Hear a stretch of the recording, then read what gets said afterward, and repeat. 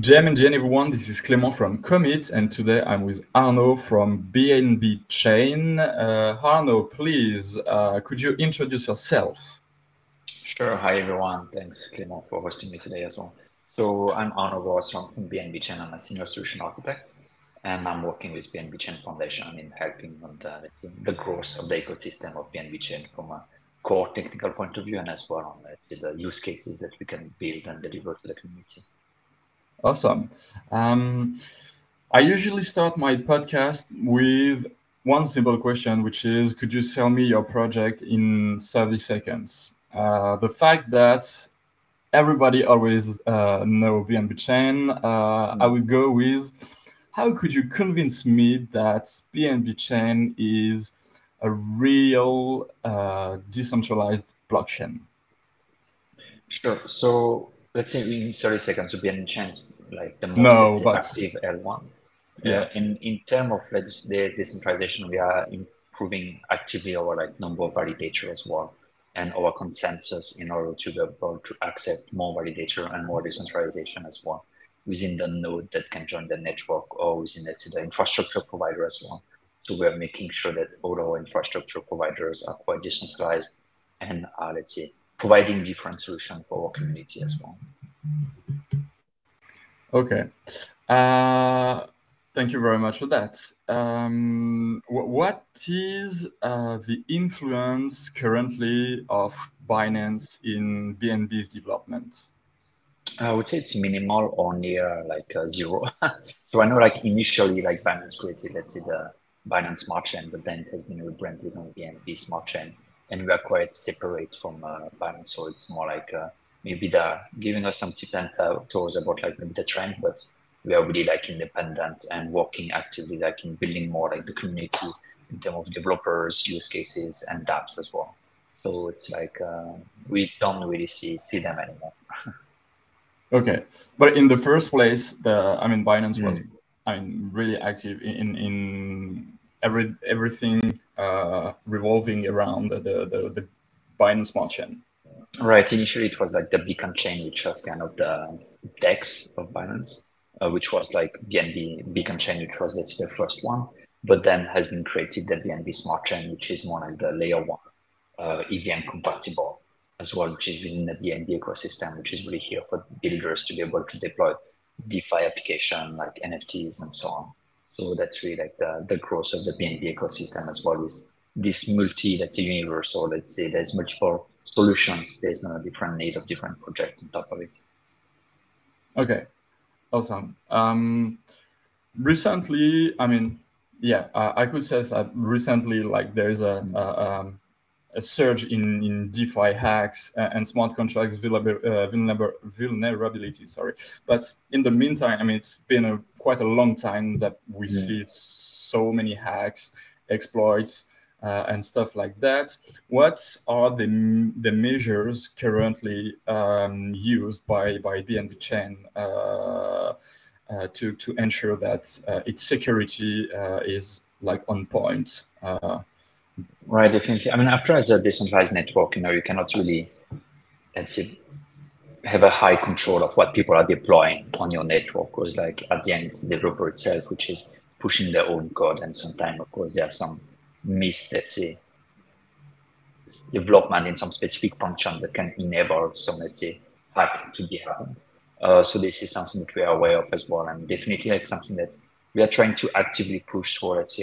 There's a community initiative which is called Avenger DAO on BNB ecosystem, which is really here to provide feedback as well to users before they potentially, sign a transaction, to get integrated, for example, with Trust Wallets or with PancakeSwap as well. For example, before you are doing any swap, there's a specific button which is scan risk. So the user can scan the risk, and then it's coding a specific, community initiative, which is then assessing, the smart contract based on, okay, how old is this smart contract? Who has been deploying this contract? Is there any audit report that has been published? is the smart contract, for example, transparent or not? So based on those, like, let's say, information, this specific initiative is able to give, let's say, some scoring on this specific contract to know, let's say, the risk level. So of course, the contract, for example, which is not publicly transparent and where we don't know the creator of it, this is usually, let's say, a high flag in terms of potential scam or rug pull. So usually, like the community, we try to enforce them to potentially not interact with such kind of contracts and privilege, let's say, projects which are more transparent, open, which are doing audit and verification on top of their contract, and which are as well like bringing more ownership of themselves to ensure that there is more like trust inside this community as well. So maybe you see where I'm going with that. Like it's like maybe 1 year ago, CZ asked for, asked the validators to halt the blockchain due to some, big exploits. Do you think this is something that still can happen today? Asking the validators to just, pause the blockchain to figure out what's going on. So first of all, it was not CZ who asked the validator, let's say, to halt the chain. It was more, let's say, the validator themselves who, let's say, are coordinating together, trying to understand what is happening and what they can do again to, like, let's say, mitigate the risk. So what happened? It was, I would say 11 months ago or 10 months ago now, where, like you say, like something happened within, let's say, the bridge between the beacon chain and the BNB smart chain. So due to, let's say, misconfiguration within a library in terms of security, like someone was able to exploit the specific connection bridge between the beacon chain and the smart chain. And of course, like then the validator discussed together, trying to see like, okay, what can be the different measures that we can do in order to protect first the chain and the users, which are as well on top of the chain. So it's like, how can we protect user when something like this is happening? So they all agreed together, let's say, in a coordinating way to potentially, let's say, halt the chain, fix it, and then restart it again. So there is no, let's say, rollback would happen. So which means that the chain didn't start, let's say, in a point in back, in a past point before the hack. It just started straight when they hacked it as well. So that's how it happened. Basically, it was just more or less like the validator who coordinated, let's say, stopped it in order to be able to fix the specific library, which was part of the core protocol, in order to be able to restart and make sure that there is no second hack which can happen on top of it. Okay, awesome. I've seen that there are lots and lots of development currently inside the BNB Galaxy. Could you explain what are the most crucial elements in BNB's chain tech roadmap for the next, let's say, months? Because Right. years might be like really, really heavy, but at least for the next 2 to 3 quarters. Right. And if we talk in years, like usually the community is not too excited as well. So usually they like to know what's about to come, like within a few weeks, days, or months, like you said. So definitely the community is actively working on multiple, let's say, stream. One, which is, let's say, the BSC, so the BNB Smart Chain, which is working on the decentralization, on the, let's say, scalability as well, and the robustness over layer one. Then there's two mainstream, which is one, which is the BNB Greenfield, which is more decentralized storage network, which is trying to bring, let's say, true, let's say, we talk a lot about data economy on top of Web3, but how we can really create monetization of data is something that we've been looking for within the community. And that's where like BNB Greenfield, this specific white paper was released, I think, last January. So it's been almost 9 months now, where it's the kind of a decentralized storage network where people can directly, it's going to have a native integration within BNB Smart Chain. So people can programmatically sell file or transfer ownership of a specific file. So that's more on the storage part. And then there's a high stream as well from the community, which is working on the scalability aspect of the BSC network. So we all know that the BSC is really like, let's say, much cheaper than other L1 and are quite scalable as well in terms of transaction per second. Nevertheless, there's as well some stream which is working heavily on what is called the OP-BNB, which is a layer 2 built on OP stack. So basically, it's a layer 2 on top of the BSC network to really bring more scalability on the BNB Smart Chain. And OP-BNB, since it's built on OP stack as well, it is fully EVM compatible. So it's something where like our developers community is really like keen in exploring in order to easily, let's say, build up a decentralized application on top of it. Okay. And what sets BNB chain apart from all the blockchains in terms of security? I would say what sets us apart is more, let's say, the strong infrastructure that our validator are providing and our, let's say, infra provider. So thanks to, let's say, our high throughputs and our scalability position, as well, like with the low transaction cost, we are able to acquire one of the largest Web3 community in Web3 in a sense. So in terms of active user, we are usually reaching, let's say, the first active alt L1 in terms of user with more than 1 million active user. So it's true that 1 million active user doesn't seem a lot compared to Web2 application, but in Web3, it's still already a good achievement. And we are trying to achieve even further. So in terms of infrastructure, we already have such a large number of user base that our infra provider worked heavily as well on the resilience of the network, which means building, let's say, strong RPC connector or strong wallets, which are as well able to cope with the number of like activity that our network is having. So I would say that's kind of our strong point, which is really, let's say, the resilience and the scalability of our network or infrastructure as a whole. Okay. Let's go back to the OP BNB, because this is something really thriving. ZK rollups, optimistic rollups, that they are getting a lots and lots of attention these days. And why? I mean, the question is pretty obvious. Why are you launching like two new L2s, OP BNB and ZK BNB? Right. I mean, they all have, let's say, different use cases as well and different characteristic and maybe different security model that maybe some community might prefer one over the other.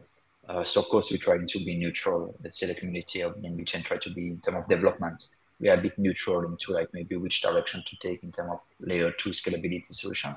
After actively looking in what's happening as well on L2 on top of Ethereum or on other chain, we believe that, for example, the OP stack is something that is really widely used and battle tested by the community. And especially, as you know, it's providing EVM compatibility for developers. So which is something that is really interesting in terms of, let's say, for builders for different use cases. So we can see it like on ETH on different L2. There's like, usually there's one L2 with one specific, let's say, dApp, which is really utilizing the solution because it's really, let's say, they're able to leverage high transaction speed with low transaction cost to build new use cases or reinvent existing use cases, but really make it more scalable. So this is one of the reasons we decided as well to launch OP-BNB on top of the OP stack, because it's really providing this development framework for people to easily migrate, let's say, L1 use cases into an L2 and make it really viable due to the low transaction cost and high speed. The ZK-BNB, it's more, let's say, linked to, I would say, fast transaction confirmation and low withdrawal time as well. And it's mainly, let's say, for token transfer. So for example, standard ERC20 or NFT. So there is no, let's say, capability yet to build or to deploy an EVM compatible smart contract on top of a ZK BNB. But this is where, let's say, the OP BNB is more here for those developers. But as you know, within the OP stack, there's a withdrawal, let's say, time window that people need to wait before being able to withdraw fund back to the L1. So there's, let's say, different threshold and different pro and cons for each solution. So we believe that providing potentially both solutions can help for community to be even more, let's say, dynamic and in building new use cases or trying to explore more, let's say, scalable solution for the future. So you are going to compete directly with Optimism or ZK Sync or Starknet? We're not trying to compete in opposition. We're trying to contribute as well. So this is where OP-BNB. So we made a few, let's say, changes within the OP stack where we're trying to push as well some changes to their stack in order to, let's say, bring a higher innovation within the whole Web3 community. I mean, on my side, I don't believe that there is going to be one winner. So for example, one L2, which is going to win all of the use cases. As we can see already today, there is, for example, Base, which have like one or two big killer dApp, which are having a lot of activity. But as we can already see, it's kind of congestioning the L2 as well. So we can see that each layer 2 has, let's say, their own use cases a little bit. So it's really that there's no, let's say, competition in terms of L2, because we believe that there's going to be multiple L2s which can utilize, let's say, the main stack, which currently is the OP stack. So being able to contribute back to the community and bring as well more, let's say, innovation or manpower to this base stack, for, like, because OP stack is really like a modularized framework for people who want to build layer 2. So we believe that like it's important as well that like our community is contributing to our development and making it more robust to potentially attract more company who would like to launch their own layer 2 as well. Sure. In my opinion, I mean, I've been using Binance in the early days. I've been using also the BNB chain, BSC chain, like when it was still the BSC chain. And I should say that it's been quite a long time since I've been using some dApps, DeFi and stuff like that. But I've seen the evolution, and with a landscape as complex as the BNB Galaxy, how do you expect users to navigate and understand the various components? Like, for example, you have the BNB Beacon chain, you have the BNB chain, you have OP BNB, you have ZK BNB. Don't you think that chasing multiple rabbits at the same time will like some kind of dilute the value of each project and lose your users? It's a good point. It's a good question. It's a good like narrative as well that you're exploring here. It can potentially, let's say, segregate the user into multiple, let's say, landscape and like make them maybe harder to reach. I think it's really where we are trying to provide as well a lot of, where we are trying to discuss heavily with, for example, wallet provider or dApp builder, because we believe it's more like, say, a UI and a user experience issue more than a protocol, for example, issue, because like switching, for example, as of today, switching from one network to the other might still be a bit complicated from a UI or UX perspective. But we believe that in the next few months, it's something that's going to be, let's say, more hidden for the user. So a user is not even going to really be able to understand like in which layer or which protocol is currently interacting with. It's just going to be an application for him where it's like logged into a specific application, he's playing with it, and that's all. So I think it's more on the user experience in terms of wallets or dApp that need to be, let's say, reshaped a little bit to make it more seamless for users to just utilize blockchain, but without knowing exactly at which layers they are active. After it's more, I would say, for experienced user where they really want to, let's say, for example, settle back with an L1 or the settlement layer where those potential more experienced users really want to have like a high control of their assets on chain. But maybe that's not something for all the users as of today. So I think we should have like different approach for different type of users as well. Okay. That's a very fair point. You previously mentioned BNB Greenfield. So you are expanding your services with again BNB Greenfield. What are the benefits of having a decentralized storage like this? Is this again some kind of competitor to Filecoin Green? So it's, I wouldn't say competitor. It's trying to address the market of decentralized storage for sure, and especially in terms of programmability. So adding a programmable layer on top of data. So this is where Greenfield is really focusing on. But at the same time, bringing more Web2 oriented, which means that, for example, the APIs that are going to be provided for the developers are going to be more Web2 oriented in terms of, let's say, upload and download. The same for the, let's say, upload or download speed. It's going to be really close or equal to the standard, let's say, Amazon Web, let's say, S3 bucket that developers are used to use. So this is going to be really familiar for, let's say, Web2 developer to upload or download files. But having this connectivity with a blockchain and with, let's say, really the ownership of my assets using your wallet and your private keys is something that we are trying to bridge using BNB Greenfield. where, for example, you are hosting your podcast here today, you are providing it maybe for free on I don't know, Spotify or Apple Podcasts, but being able, for example, to own, let's say, or provide a service where people can subscribe on chain and really have access thanks to the subscription to the file itself without passing through a third party is something that we believe is quite important for the future of Web3. Sure. Well, that's why this is a valid question. I mean, assertion. This is why the podcast is also completely. I mean, it's completely free and it's also available for Web3 native people on Lens Protocol, for example. So yeah, definitely. Exactly. Yeah, Lens Protocol is already a good use case for such kind of solutions. But then the question is like, if we compare, for example, with Arweave, Filecoin, or IPFS, for example, there's still in the industry, let's say, a lack of high infrastructure in order for people to download or upload at, let's say, high speed connection capability. So this is why we are trying as well to bring a new paradigm into this decentralized storage network. So you better build it like in-house instead of relying I mean, on a partnership with a decentralized storage protocol. It's I mean, do you think? I mean, clearly you think it's better to build it like in-house, than working with So someone else. it's a new architecture. So it was really not possible, for example, to reuse something that was already like in the Web3 space. So the development is like open source and it's publicly available. So we have as well some community members which are building on top of it and which are helping to really like shape this new product. So it's not something that we do, let's say, ourselves in-house. It's more, let's say, community initiative as well, where we have a lot of builders from around the world which are really building this new protocol.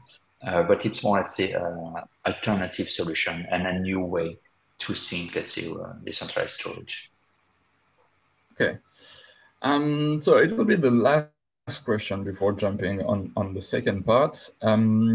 Many blockchain and protocols and whatever you want to call it, project, whatsoever, they aim to onboard, and I think it was the narrative since the beginning of 2023, to onboard the next billion users. But isn't the primary challenge currently centered around addressing security first, scalability, and most importantly, the utility of blockchain technology? It's a good point. So definitely, I believe that you touch multiple layers as well of technology. This is where we need to, I think, segregate as well the different roles within this technology. We have, let's say, the core builder, which I want to say, and I would say before the builder, like the core builder, we have the researcher, which are like here researching on new use cases, new security model. For example, Vitalik, which is like a real researcher in this core where it can really like think for like the next few years, like what could potentially be the roadmap, what are the bottlenecks, and how we could potentially address it from a research perspective. But then after the researcher, I would say there's a layer of like builders, it's a core developers, which are which are applying those research into, let's say, a code itself to build the protocol itself. So we have, for example, like ETH, we have different L1, or we have like Bitcoin, which was the first one as well. So those, I would say this is one stream. Then which are, let's say, focusing on specificity, like can be scalability, can be decentralization. Right now, there's a lot of discussion into, for example, the state expiry. So as you know, like a ledger is basically a database which is growing and growing. So in 10, 15 or 20 years from now, there's going to be a lot of data on chain. So how do we manage those, let's say, growing size within the ledger? So this is more, let's say, researcher and core builder. But then on top of that, we have maybe more entrepreneur, which are more like building decentralized application and trying to find true use cases. As you said, like, is this technology really viable? Can we really use it? So I would say this is more like the entrepreneurship level where we have people which are trying to create, for example, NFT project, which are trying to bridge, let's say, real world asset into an on-chain asset as well, using maybe NFT, for example, as a technology. Then we have the users, which are more, for example, you and me, which are trying to utilize this network as well. And then we have investors as well. So I say that there's a lot of multiple players, and each of them are focusing on different problematics.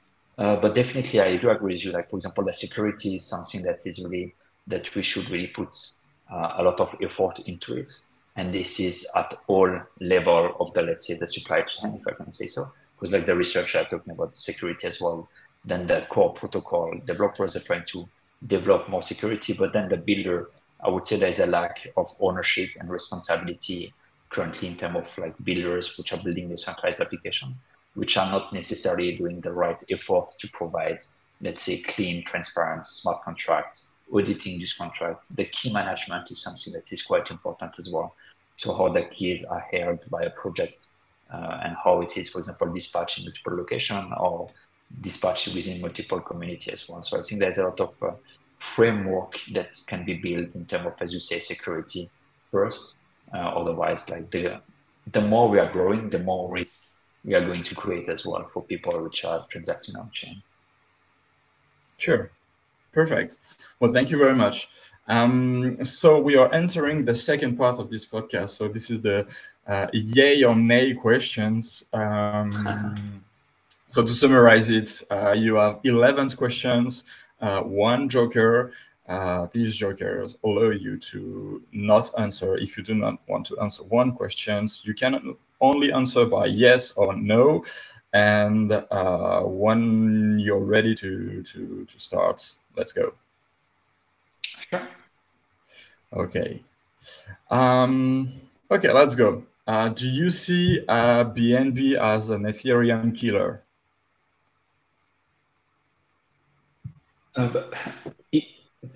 Can I, let's say once I say yes or no, can I add more justification on top of it as well?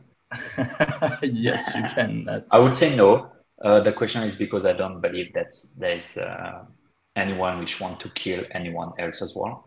I think there is like definitely like place and utility for two or multiple, let's say layer one as well, because there's so much different use cases that I believe like we are each providing different value. So I don't think that we are a killer of ETH. That's not our aim, I would say. Okay. Is BNB chain fully decentralized? Yes. Will you accept to be paid in FDUSD? FD, no. It's the new BUSD. Yeah, I mean, we are paid in fiat, so I'm not paying crypto. Don't you think that there are too many L2s? No. You already answered this question, but is crypto a winner-takes-all market? Yes, I think so. Are NFTs overrated JPEGs? I would say no. NFT, I think we are only seeing like the tip of the iceberg of NFT, and there is so much more to it that we don't realize yet, I believe. Are you a BNB maximalist? No. Is growth more I'm a crypto. Is growth more important than security? No. Is crypto more complex today than 10 years ago? Definitely. Do you think people working in this industry really understand what they are doing right now? Not all of them. And the last question, is BNB chain set to forever tied to Binance? No.